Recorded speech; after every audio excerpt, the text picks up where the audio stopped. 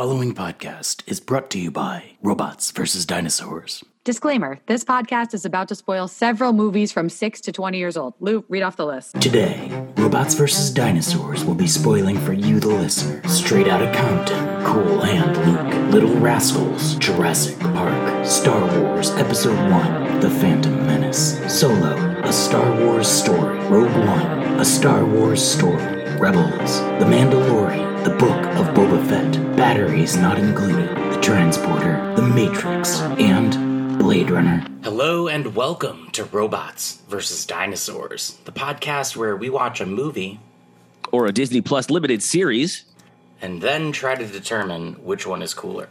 Robots, dinosaurs, or a lightsaber that can break into two lightsabers. You'll be really cool.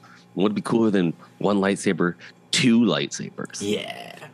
I'm your host, Louis G, and with me as always is my co-host whenever I'm talking about a Disney Plus limited Star Wars series called Obi-Wan, and that is Jason Carubia. Welcome to the show, Jason. Hey, welcome back. Thank you so much for having me. I'm excited to get into this episode. I think this is my favorite episode of this series so far.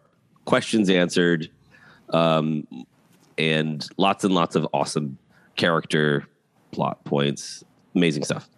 That's right. We are talking about Obi-Wan Kenobi Part 5, Episode 5. This episode, like we've been tracking episode by episode, very, very strongly parallels Star Wars Episode 5, The Empire Strikes Back, and we're going to talk about that a lot. This was, of course, directed by Deborah Chow, written by Joby Harold. Stars in this episode. I don't think we really got any new characters or actors. A lot of people came back for this episode. So we got Kumail Nanjiani again, Moses Ingram, O'Shea Jackson Jr., Vivian Lyra Blair, of course, and probably the last appearance of Indira Verma on this show. Oh, no. Our episode starts with Obi-Wan and Anakin on I think they're on Coruscant, right, at the Jedi Temple. Yeah. They're having like a sparring lightsaber battle when they're younger, and it looks really good, and it's like just a good like training battle. They look really good. The de-aging technology is just incredible, and they look so good. I think a lot of it's practical makeup that they placed on them, and they didn't put a lot. Anakin, that's Hayden why Christensen, it looks good, though. Yeah, that's why it looks good. Hayden Christensen, they probably could have done a little bit more de-aging for Hayden Christensen just because he looks so young and youthful in episodes 1, 2, and 3 versus there. You can tell he's 40 now. But it still is believable. You know, you can tell that this is a sparring match that they had done probably around the time of between episode 2 and episode 3. Yeah, Anakin is there waiting, and he's kind of looking out over the city of Coruscant. It's a gorgeous shot of things that aren't there. Yep.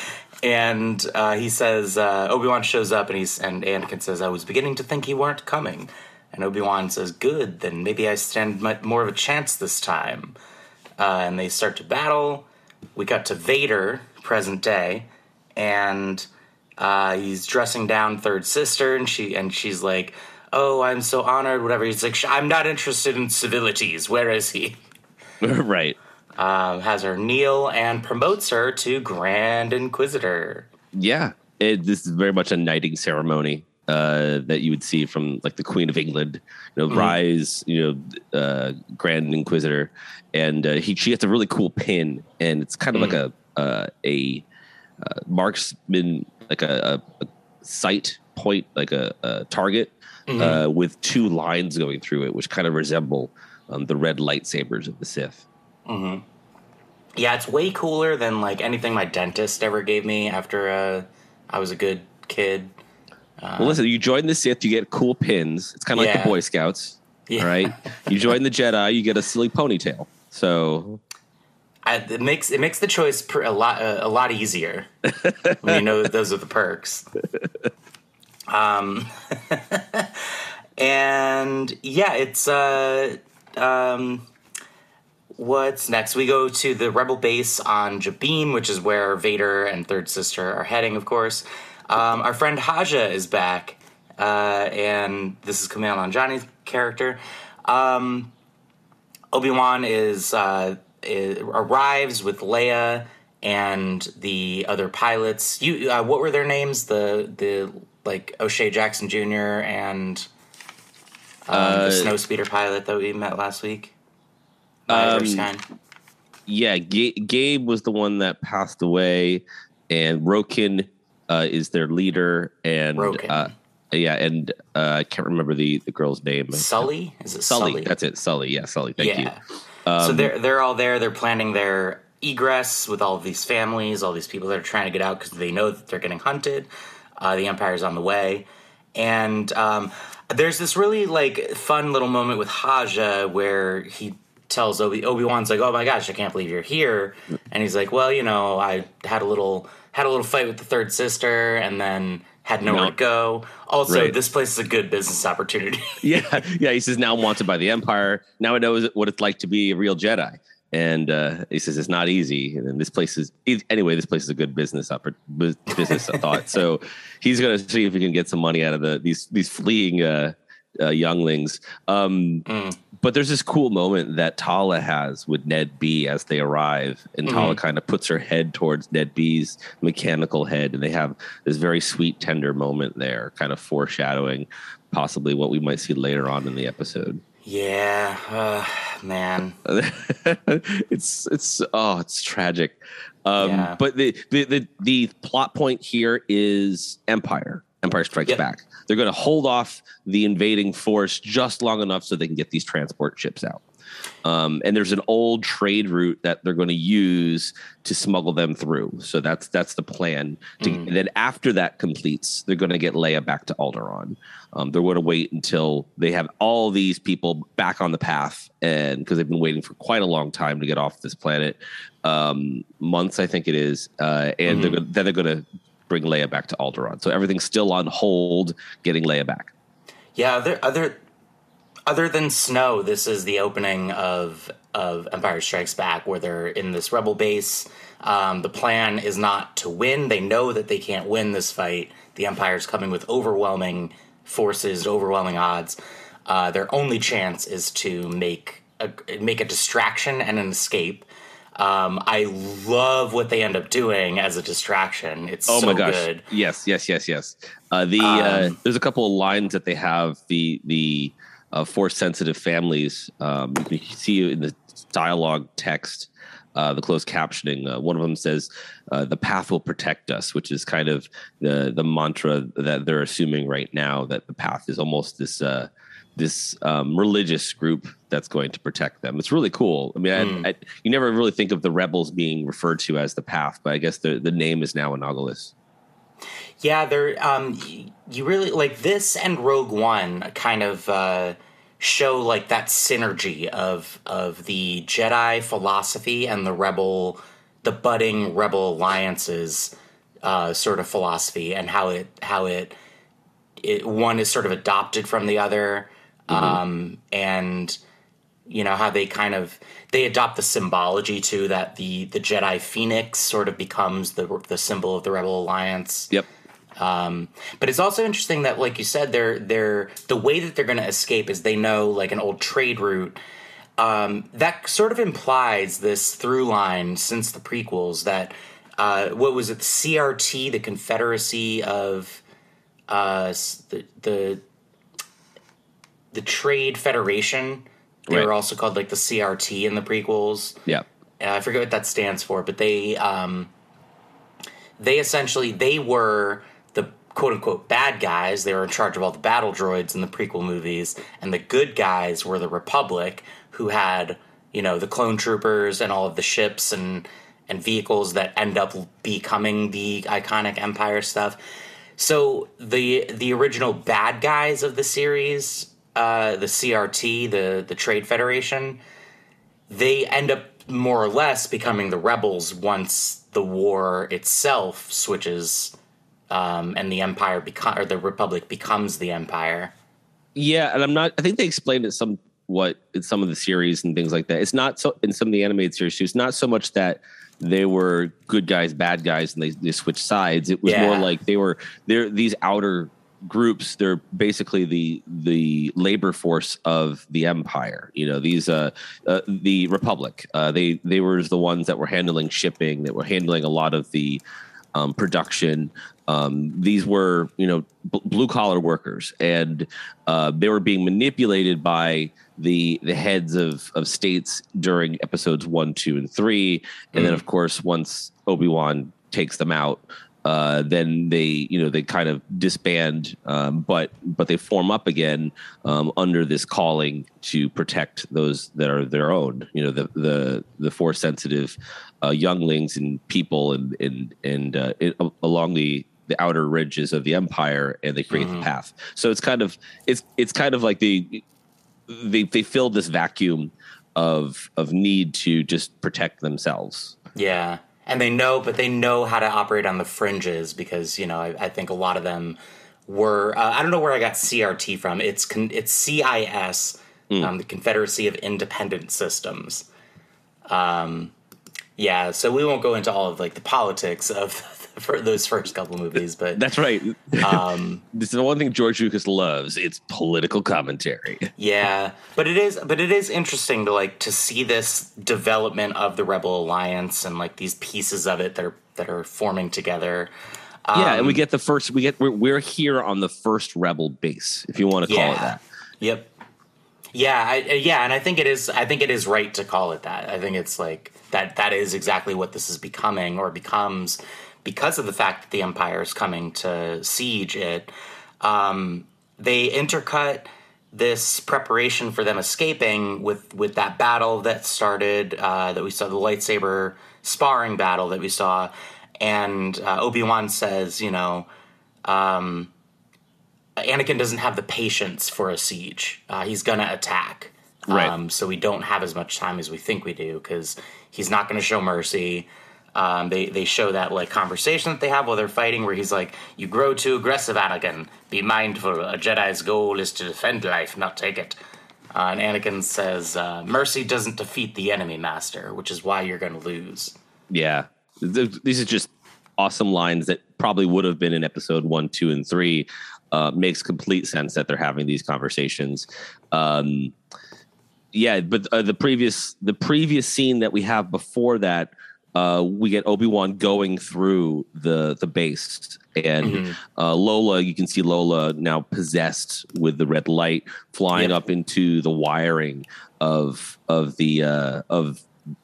of the crawl spaces, the vents, and then Obi-Wan goes down into one of the caves, and he sees the markings of what were the path from other previous Jedis that have come through, and he sees similar, Jedi phrases that he recognized. One being, "The light will fade, but is never forgotten." Just bringing back that concept of light and dark, and how this is a battle that is unending, and the spark, of course, of rebellion. And then the sad thing that you see as well, he turns his head and sees a crate full of lightsabers. Just one after the other from all the Jedi that either have perished or have come through there, that that used to be at their side, never left them, now just discarded into just type of shipping container. He also sees Jedi robes, and he picks one up and looks at it, and it could have been one of a Jedi that he knew, very close to him. It's a very, very touching moment. But Lola eventually gets those blast doors closed. She, being possessed with that tracker, whatever it is, that restraining bolt, causes the blast doors above to close, and now they're all trapped into this base at the moment, and their priorities now have shifted. They can't go anywhere unless they get those blast doors open. Yeah, and I love this. Actually leads to my favorite moment in the episode, where Haja, I keep forgetting his name. Roken? Ice Cube Jr. What is it? Roken is having trouble getting the doors open, and Haja's like, "Have you tried, looking in the vents?" And he's like, "I'm too big to be crawling around in there." Leia just gets up and just starts walking, and she's like, "I'm gonna need a ladder." And Broken is like, sorry, it's not playtime right now, princess. And Obi-Wan is just like, get her the ladder. Do as she says. And he's like, what? He's like, you trust me? I trust her. Get her the ladder. and he asked, Haja to look after her, and he says, I'm not a babysitter, Ben. It's great. I want to get her the ladder tattooed. It's so good. Right. Get her the ladder. Best line I've heard in the series. Obi-Wan goes and he's got a little voicemail from Bail Organa, and this is just stupid. I'm sorry. I love everything about this episode except for this, because as soon as you see him looking at this message from Bail is like, here's all the secret information we shouldn't be talking about, but I'm going to talk about it. I know I'm not supposed to be doing this, but here we go. And of course, like a Saturday morning cartoon, that comes back to bite them in the ass at the end of the episode. Right. Or does it? Like maybe Obi-Wan leaves that on purpose for somebody to find. Well, he gives it to Haja, right? Or to look after, doesn't he? He gives it to one of them to look after, and then it falls, I guess, in their escape. But it's not like there's important information on that recording that he needs to then later on share with anybody. He should just break it. That should be it should be a Snapchat, whatever Star Wars version of Snap. That message should either self-destruct, like on Inspector Gadget, as soon as it's watched one time, or it should delete itself, or Obi-Wan should have broken that chip, or whatever, the reader, the hollow disc that it was on, because of course it was going to get them found. And yeah, that was really frustrating to me. Yeah. Well, they have to leave something so the next episode can tie into it. So of course, yeah, it's got to be some type of through point. So yeah, it's there. And it leads to Tala coming in and also broadcasting that she's about to die in this episode, because she starts telling this tragic backstory about herself and her reasons for fighting, which Jason, I'm certain you don't believe a word of this. No, not a word. I don't believe a word. But she talks about how she was on Gorel when she was probably early on in her career in the Empire when she first joined up. And she says on Gorel she was just following orders when she was ordered to round up 14 people, including 8 children, 4 families that were all force sensitive. And then the Inquisitors came, and she knew what they were going to do, but she followed the orders and rounded them up anyway. And I feel like every episode we've gotten with Tala, I've written down a quote where I've said the same thing. Like if there was a talking action figure of Tala, right, this would be one of the things she says. Mm-hmm. Some things quotable. You can't forget, but you can fight to make them better. Yeah, it's a great line. And then she shows before that her holster of her blaster, and she says, "So no, I do this one for every one I get through." And she's little notches on the holster of the Empire, of whether it's stormtroopers or Sith or whoever, every person she kills in the Empire. So it's like she is kind of tallying, the people she gets her revenge on. I don't think we needed that. I think her just, being heartfelt about why she joined the rebellion, is enough. I don't think we need her kind of,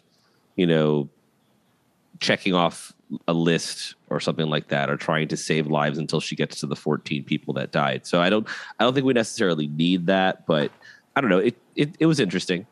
I mean, yeah, it's like you see fighter pilots, in movies at least have notches on the side of their plane, all the planes they've shot down and stuff like that. So yeah. Well, they do that, I think, as competition to the other fighter pilots as well. So it's kind of like a healthy little battle, I guess they have. Yeah, with Tala, it definitely felt like it's a personal thing, and she's just a hard person, and this is she's keeping track of her kills. So Obi-Wan. The base starts getting sieged by the Empire. They set up their heavy guns and their battalion of stormtroopers outside of this one door that they're trying to breach. And and Reva has that traditional lines, fire, light them up, that type of thing, trying to rally these stormtroopers. And it's really cool to see them load these heavy weapons. They put these big, what look like artillery shells in there and fire big blasters at it. And this is not going to take long to take down these doors. Yeah, the Empire's tactic is always just like overwhelm with brute force. They're not really like strategic. They're just like, we have superior numbers and superior firepower, and we're just going to put it right at your front door. And this is all echoing what was happening in the events of Episode 5, Empire Strikes Back. And even Roken shows up to this battle with like a crossbow like Chewie, that big, like heavy metal crossbow. Yep. What do they call it? A bowcaster. And Obi-Wan realizes that he needs to stall. He needs to buy time. So he says, tell the Inquisitor I'd like to talk. I don't know who's going to go find the Inquisitor for him and tell her. And that's not what ends up happening anyway. He just goes to the door. He goes to the other side of the door that she's on. And I think they just sort of telepathically communicate through the Force for a second until she comes to the door. This is like a Midsummer. Yeah, this is like a Midsummer Night's Dream moment. They're like whispering through the chink in the wall. Oh, wall. And Obi-Wan, she reveals what we have suspected this entire series, that she was there. She was one of those kids, one of the Padawans on the night of Order 66 when Anakin attacked the temple. She personally saw Anakin attack. It seems like he does stab her, and my theory is, from a few episodes ago, that's like that part of her belt that she touches sometimes. Right. Excuse me. Wound. But he didn't fatally wound her, just like at the end of this episode, he didn't fatally wound her, which must have been deliberate. But anyway, in the like when she's a kid, he doesn't fatally wound her, and she fakes her death in order to escape. It's very sad, and they put the warning on the beginning of this episode, like they had the first episode. There are certain scenes in the fictional series that some viewers may find upsetting, and this is one of them. It just calls back to the events that happened in Uvaid and how some of the students had to hide with the bodies, and she has this line that she felt them grow cold. Oh, it's really, really disturbing. And but it is a very, very graphic moment that we can see Anakin come in again, just like in Episode 3, and unfortunately take out younglings. And you really get the sense that this is now revenge that she's calling upon Vader. She wants to enact some type of revenge on Vader.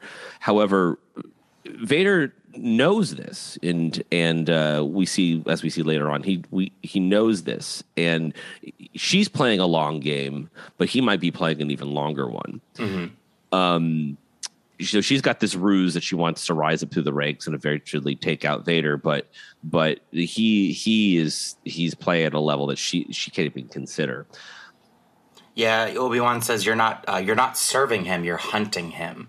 Right, and it makes me think that the wound that Anakin at the time inflicts upon her and spares her life later on. This is all part of his grooming process. He perhaps it's not Grand Inquisitor, but perhaps there's something else. There's different ranks and roles within the Sith, and maybe perhaps he's considering to be an apprentice, a Sith apprentice, that type of thing. So because just like Palpatine, Sidious, there were levels, there were steps that Vader had to go through before he became his apprentice. He lost his arm first, then he lost his mother, and then he lost, Padme, and then of course he lost his body, and then of course he lost Padme. So like there's many series of tragic events that have to happen in their lives first before they become Sith.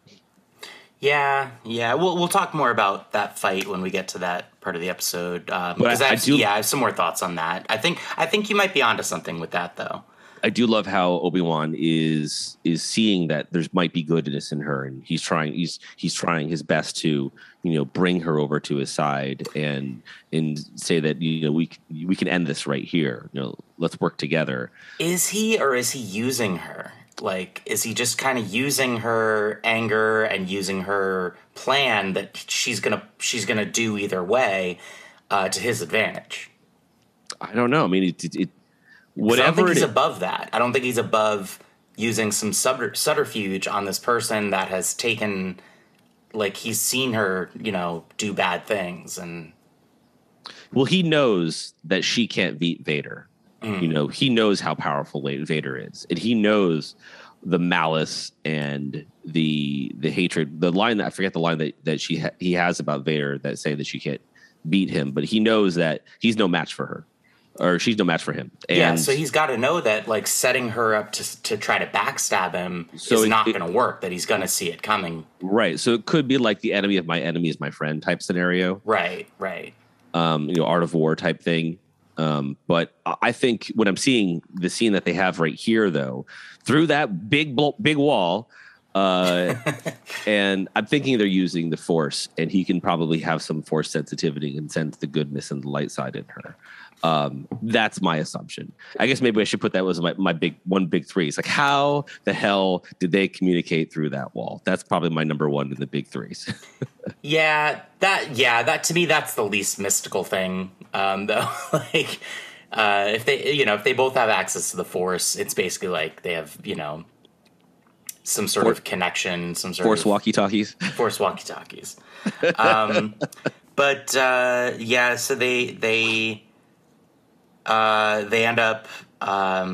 She ends up, like, stabbing her lightsaber through the door. Yeah, he narrowly jumps out of the way of it. And it's very much like episode 1 or episode 2, where they're fighting on the ship of the battle droids, and Obi-Wan and Anakin are episode 1 with Qui-Gon and Obi-Wan are where they gas the room and they gas the room and they have to, like, carve through the door. The lightsaber melts the door and things like that. She makes fast work of that door to get in there. Yeah, and she yells into the breach, and all the troops break in, and all of our action figures start having battles and pew pew pew, shooting each other. It's really cool. And Leia up in the vents, she's doing her John McClane thing, and she finds the Red Breaker, and she finds Lola and takes the restraining bolt off of her. And this is the part of the episode that broke my heart. Tala is running down the hallway. Ned B is right behind her. Ned B is just destroying stormtroopers, just picking them up with one arm, like slamming them against the ceiling, throwing them into each other. Yeah, he gets shot a bunch of times, and Tala gets shot right on the belt. And that's a fatal place to get shot in Star Wars, and so it's a slow, painful death. Yeah, so she's about to go down, and she takes out a what's it called, a thermal detonator. Yeah. Obi-Wan is doing his, like, lightsaber swing, blocking blaster bolts left and right, trying to protect her, but they're getting overwhelmed by all the stormtroopers. So Tala does what everybody in Star Wars does when you want to open or lock a door permanently, and shoots the blast controls. And with a final sad "May the Force be with you," she sets off her thermal detonator. It's like a. Not only traumatic to see her die, but she dies in the arms of Ned B. Because as Ned B, walks back and they retreat down the hallway, he's taking all these blast shots, but he's shielding her to make sure that she survives. And then there comes a point where he just is shot too much, and he powers down in a hunched over position, kind of like a shield. A shield, and Tala realizes that she has no way out, and she can't retreat from there, and she's hurt. There's no way to save her, so she sets off the thermal detonator. It's so sad, and it's a honorable ending to like a warrior that's fought so hard. But it's I don't understand. I have a couple. My next big three is right here. Okay. So. The first question I had, this is not a big three question. It's like, why didn't she throw the thermal detonator down the hallway? I understand they're just really, really explosive and they could really, really hurt you. But why didn't she throw it down the hallway unless they were all around her?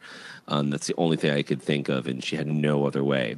But that's the first time we've seen a thermal detonator used, I believe, in the live action. I think you're right. Yeah.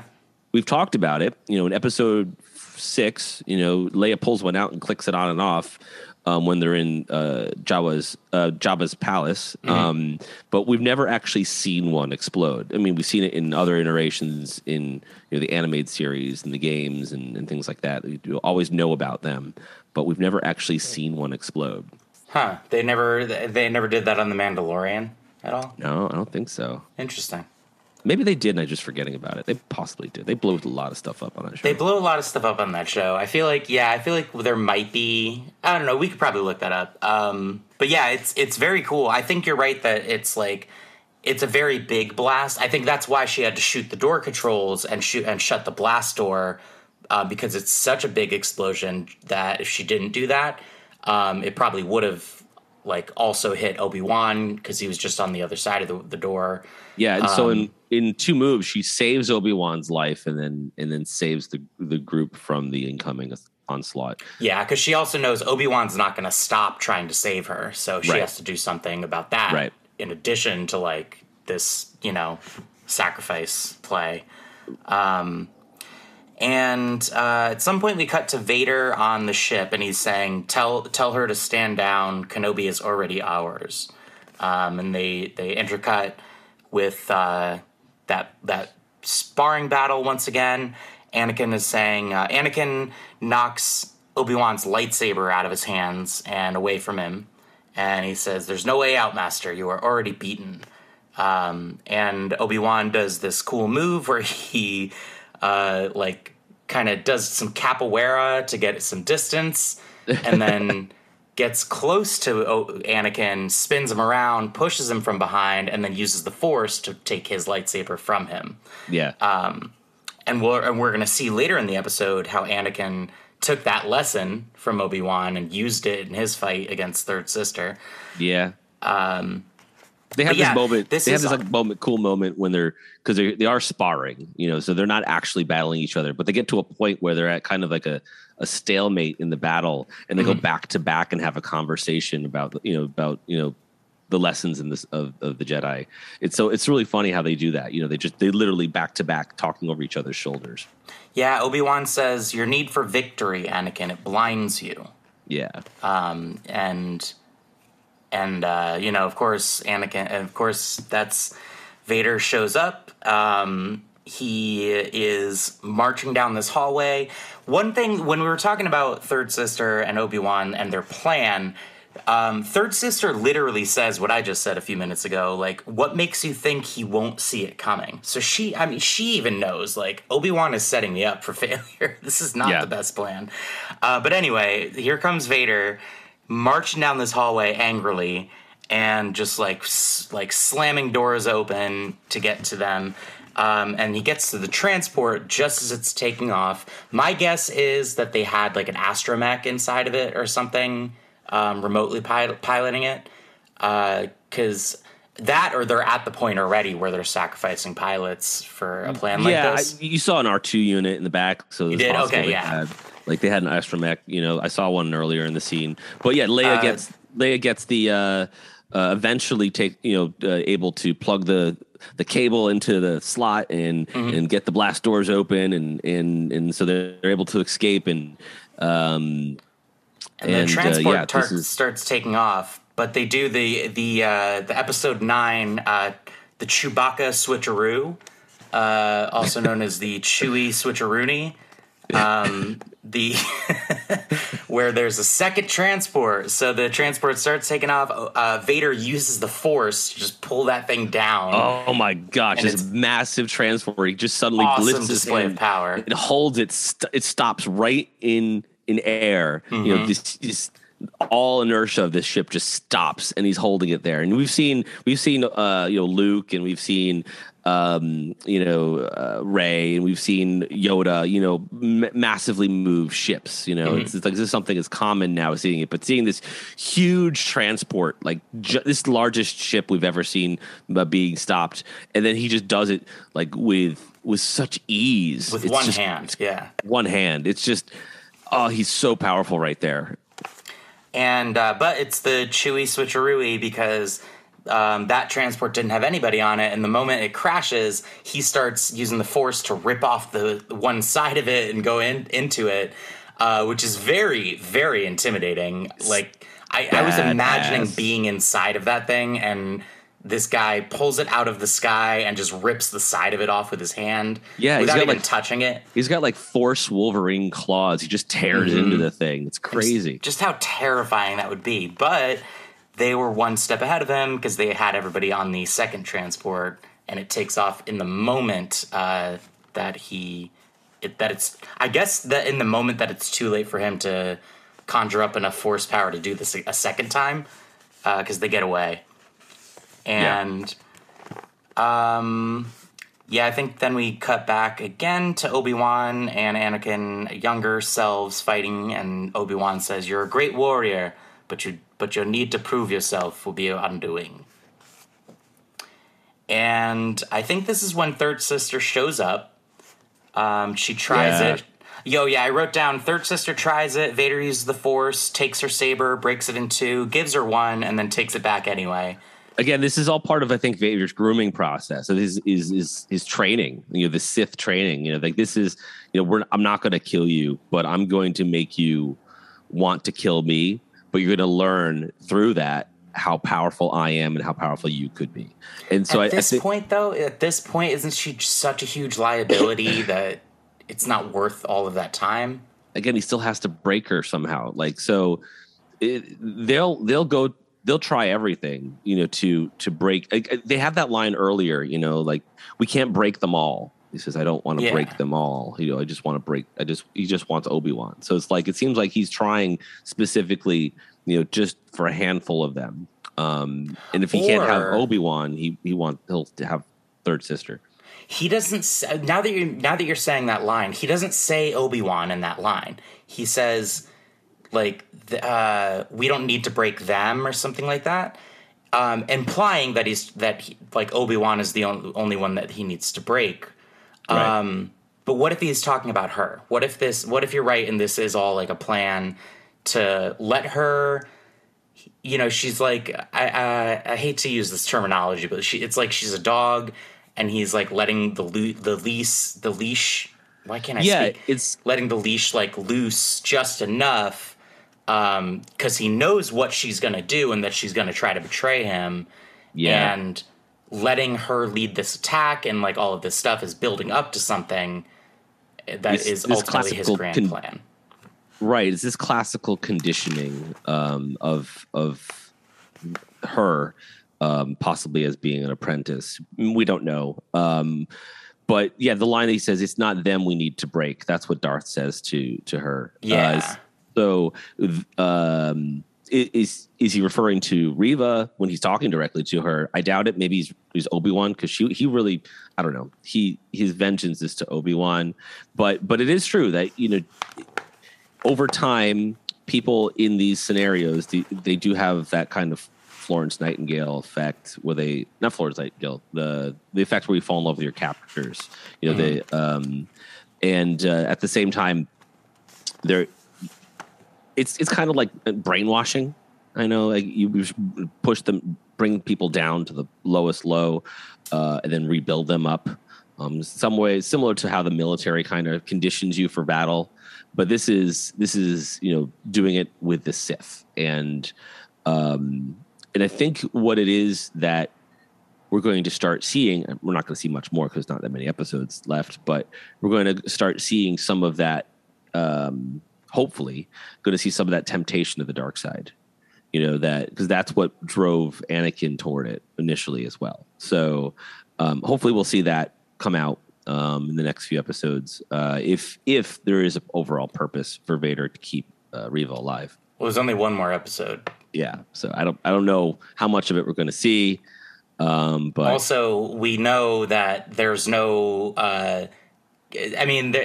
It's not like there's proof that she's dead, but there's no mention of a third sister or any other Inquisitor past episode 4. So I don't think she lives much longer after all of this. Right. So in the act of Vader breaking the lightsaber and then handing one of them to hers, I'm not sure if it's just he's trying to do good form, I guess, in battle, which is not something he doesn't have honor in battle. It's probably temptation of the dark side, and maybe it's just that's how he learned through Obi-Wan. Someone. I thought it was that he wanted her to feel like she has a chance in this fight, just so that it stings even more when he beats her down and wins easily against her. That's cruel. That's cold. But that's Darth Vader. Giving her the hope and then tearing her down. That's Darth Vader, man.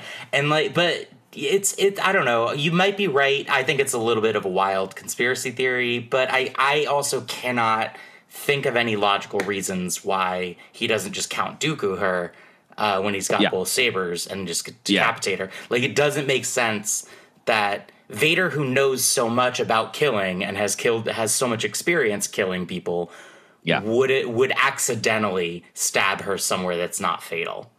Right. It's just I can't reconcile it. So there must be a reason. But I guess and we'll hopefully find out what that is next week. But the second big moment happens right here. The second holy shit moment, we see the Grand Inquisitor appear alive and well, and say that they've been watching this all along, and they stab her in that same spot. Vader stabs her in the same spot where he had stabbed her as a child, as a youngling. Yeah. And they have that flash moment between the two time periods of her getting stabbed. And she obviously, reliving the trauma of the past at that moment. And the Grand Inquisitor says, "You are going to leave you where we found you, the gutter." Mm-hmm. And she crawls around. Obi-Wan senses something is wrong. He's having his forced migraine.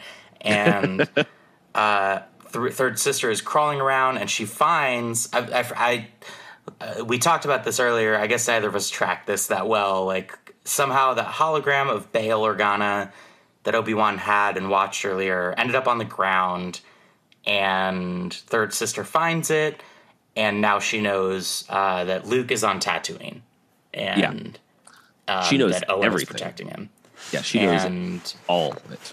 So, that's really kind of the only place that the next episode can go, right? They kind of have to shuffle Vader aside so that he's no longer a threat to Leia or Luke for the next 9 years, and also loses track of Obi-Wan for the next 9 years, and then also resolve the third sister stuff. And it seems like if she is going anywhere, she's heading to Tatooine to maybe either complete the job or who knows.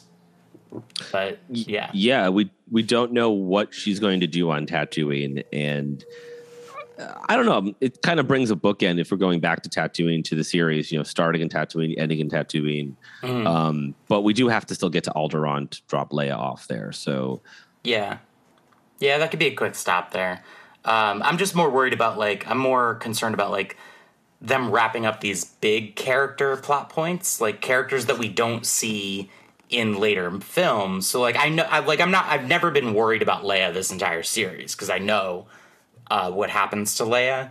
Mm-hmm. I've never been worried about Obi-Wan anytime he's in danger because I know what happens to him. But third sister, no idea what ends up happening with her. So she's the big question mark for the end of this series. Yeah, is she going to have a Reva, a Tala moment where she passes away and has some type of major redemption? I don't know. It's kind of weird to see how we're going to wrap it up, other than just dropping people off. So I'm curious to see how this communicator pod that has all of the secrets of the path and Luke and Leia, how that resolves. Yeah, because Bale somebody should have taken his phone away from him after 11 p.m. so he could stop tweeting. Oh my gosh! It's yeah, absurd. Jason, are you ready for Lou's Big Three? Yes. Ryan, give us the theme song. Lou's Big Three. Lou's Big Three. You and me, it's Lou and me, it's Lou's Big Three. Yeah, ooh.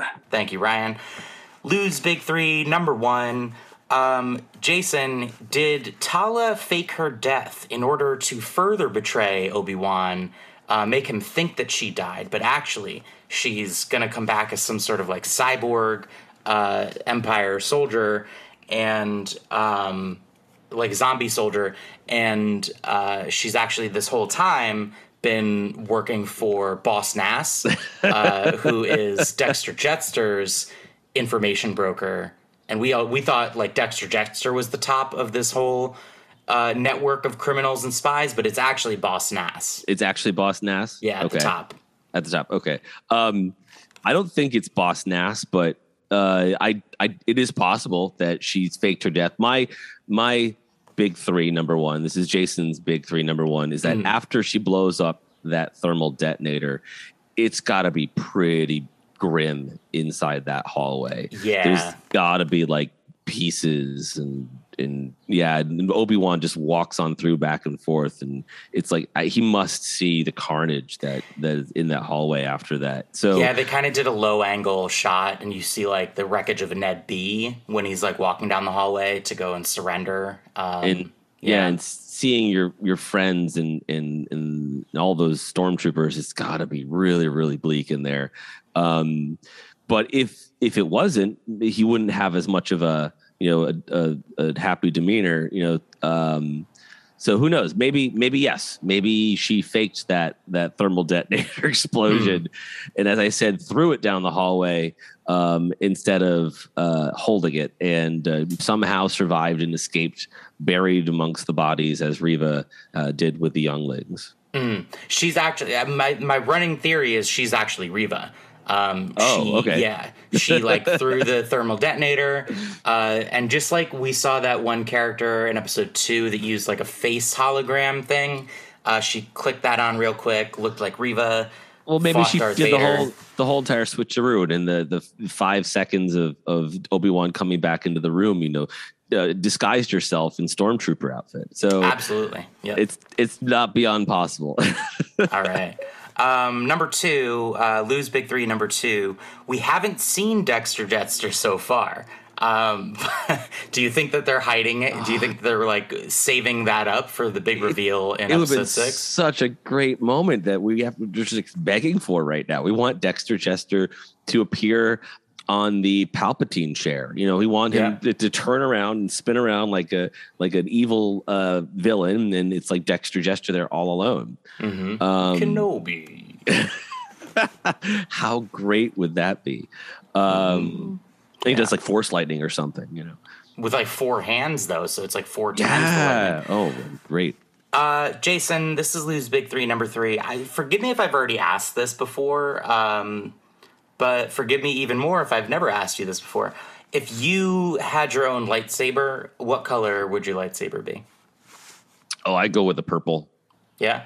Yeah, definitely a purple, like a Mace Windu. Actually, here, I have a black light here right in front of me. You can see here. Well, I just unplugged it here. But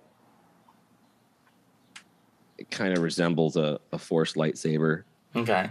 And it's got like that cool purple glow to it. And I think This it would is be great content for our listeners who can definitely see it. You can't see this at all, the black light in front of me. But it's that long tube. Yeah. Which it puts that glow, unusual purple glow. So you wouldn't out. want like the Mace Windu purple. You'd want like an like a black light. Like a black lightsaber. light. And I think it would make it look everything around me like a rave. Like some club dancing. And I think it would be a lot more fun than just a standard blue or red. Okay, that'd be cool. Yeah, I think I would. I'd want a blue one. I've always liked how the blue lightsaber looks.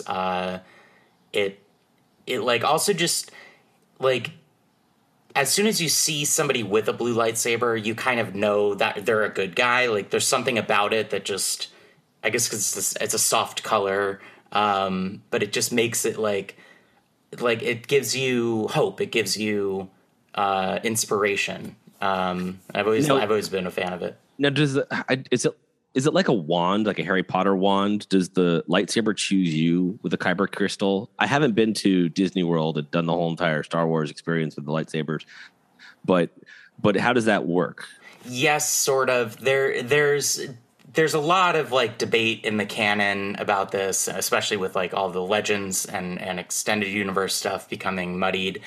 But in one version, as a Padawan, you go and find like a cave that has kyber crystals in it, and your crystal sort of calls to you. Like, you find the one that you have a strong connection with, and it'll either be blue or green, or I think it could be orange or yellow. Or I guess purple as well, but it's typically blue or green. But I don't get a choice in the matter. It calls to me. Not really. You kind of do, because like you can look in different parts of the cave or whatever. But there's also like trials you go through. There's a whole episode of the Clone Wars cartoon about it, but I'm not sure if it's canon anymore. Yeah, it's not. They retconned it, but yeah. Yeah, in another like sector of Star Wars Legends, a blue one means that and this might be more to do with like the video games like Knights of the Old Republic, but a blue one means you're more in tune with the Force itself, and you're more of like that's more of what you study as a Jedi, versus like a green one means you're more proficient in actual lightsaber fencing, and then an orange one means you work at the Jedi Temple specifically, and that you're a temple guard. Yellow means something else. Purple means something else. And red, you only get a red lightsaber when you corrupt your kyber crystal and make it literally bleed. That's interesting. Going against its I remember seeing things online about the black kyber crystals that you can get over at Disney World. Like, there's the most rarest of the kyber crystals in the experience, the coveted ones. Yeah, I think that's the one that the Darksaber is made from. There's only one of those. Oh, that's pretty cool. Yeah. What about a poop brown lightsaber? What does that signify? That means that you're like a big old turd saber. Yeah, it means that you're like a Jedi, but you like work in Jedi sanitation. They're the cleanup crew. Yeah, you have like all of your cleaning tools are like lightsaber based, but they're so like you push a button, the big red button extends out a mop. Yeah. Oh. You have like a toilet brush, like it's vibrating, and it slices through the toilet and doesn't really clean it that well. So those are my big three questions. Jason, if we were to replace any two characters from this episode of Obi-Wan Kenobi with our friends Danny DeVito and Whoopi Goldberg, who would you replace, and how would it have improved the episode? I think we should replace Danny DeVito with Ned B in the episode. Okay. Because of that scene where Ned B's shielding Tala, it would be really, really difficult for her to get behind him because he's so tiny. So she'd really have to crunch down. And Whoopi Goldberg, I don't know. Maybe throw Whoopi Goldberg as Darth Vader and have her do some really, really strong, crazy Sith Lord powers just to see her, get all riled up and throw down that ship. Would be kind of cool. That would be awesome. Hear me out. We keep everybody the same for the present day part of the episode. Every time they cut back to Coruscant, it's Whoopi Goldberg and Danny DeVito as Obi-Wan and Anakin, but just in wigs. Yeah. Just they're wearing wigs and robes. They've of course de-aged them, but it's wigs and robes. Yeah. Yeah. And then you can see Danny DeVito do some really cool Force acrobatics as well in the fight Absolutely. Scene. No stunt doubles either. I want it to be like I just wanted to give him 3 takes, and we'll just use the best take. Use the best one. Okay, well, that's all my thoughts about Obi-Wan Episode 5. It was a great episode, and really, like, did a lot to further the plot, gave us some really great action, but also just sort of sets up the ending. So yeah, the secrets we'll see how they land the ship. Lots of holy shit moments, but it's really just an episode that, at its heart, gets us ready for the last episode. Yeah. Do you have any final thoughts before we wrap up? No, that's it. I'm really, really excited to see what the heck Reva's going to do now that she's untethered from both the Empire and removed from the path. So is she going to come around and join, Obi-Wan in some type of quest of good, or is she going to, follow in line behind Darth Vader? Yep. Yeah, I'm only thinking of it in terms of, like, what does Vader expect her to do? Because if he left her alive, like, what is he waiting for her to do? Because that's there can't be any other reason that he left her alive if not to lead him to something. Mm-hmm. But we'll find out what that is. And we still haven't seen the Emperor, and we'll see if that comes into play at all. I mean, we didn't see Darth Maul, so that's not going to happen, I don't think. Yeah, we didn't see Quinlan Voss. I thought if we were going to see him, we would have seen him in this episode, but I don't think he'll show up in the final episode. Yeah, but they're out there. Yeah, it's nice to know that, like, they are out there and that there's more implied stories and maybe a season 2 that could happen. Who knows? But we will see you next week for our final episode coverage of Obi-Wan Kenobi. Don't forget to rate, review, and subscribe on every podcast app. Also, send us your hate mail at robosvdinos@gmail.com, and we'll read it on air. We love you. We love robots. We love dinosaurs. We love you. And I've been Lou E.G. See you next time. And if you get the brown Kyber crystal when you're at the Star Wars experience at Disney World, please perform some type of Snapchat or TikTok. We want to see it, and we'll share it on air. Is that an actual option at the Star Wars Celebration Land? I really hope not. Okay, yeah. I wonder if pink is an option. All right. Get her the ladder. Do as she says. Would be cooler than one lightsaber, 2 lightsabers. You grow too aggressive, Anakin. Be mindful. A Jedi's goal is to defend life, not take it. This kind of Little Rascals moment. Rebellions are built on hope. I'm surprised that they didn't catch her. They should have just waited under the bridge. Your Jedi mind tricks don't work on Toydarian. Hello, Governor. It's a Star Wars podcast, isn't it? Oh, hello, mate. Welcome to the Star Wars podcast with robots versus dinosaurs. Oh, it's robots versus dinosaurs, is it? Are you just asking for hate mail right now? You're supposed to be my brother-in-law, Anakin. We were going to go to family business together, Anakin. I would have seen you at the reunion, Anakin. Gong, gong, gong, gong, gong, gong.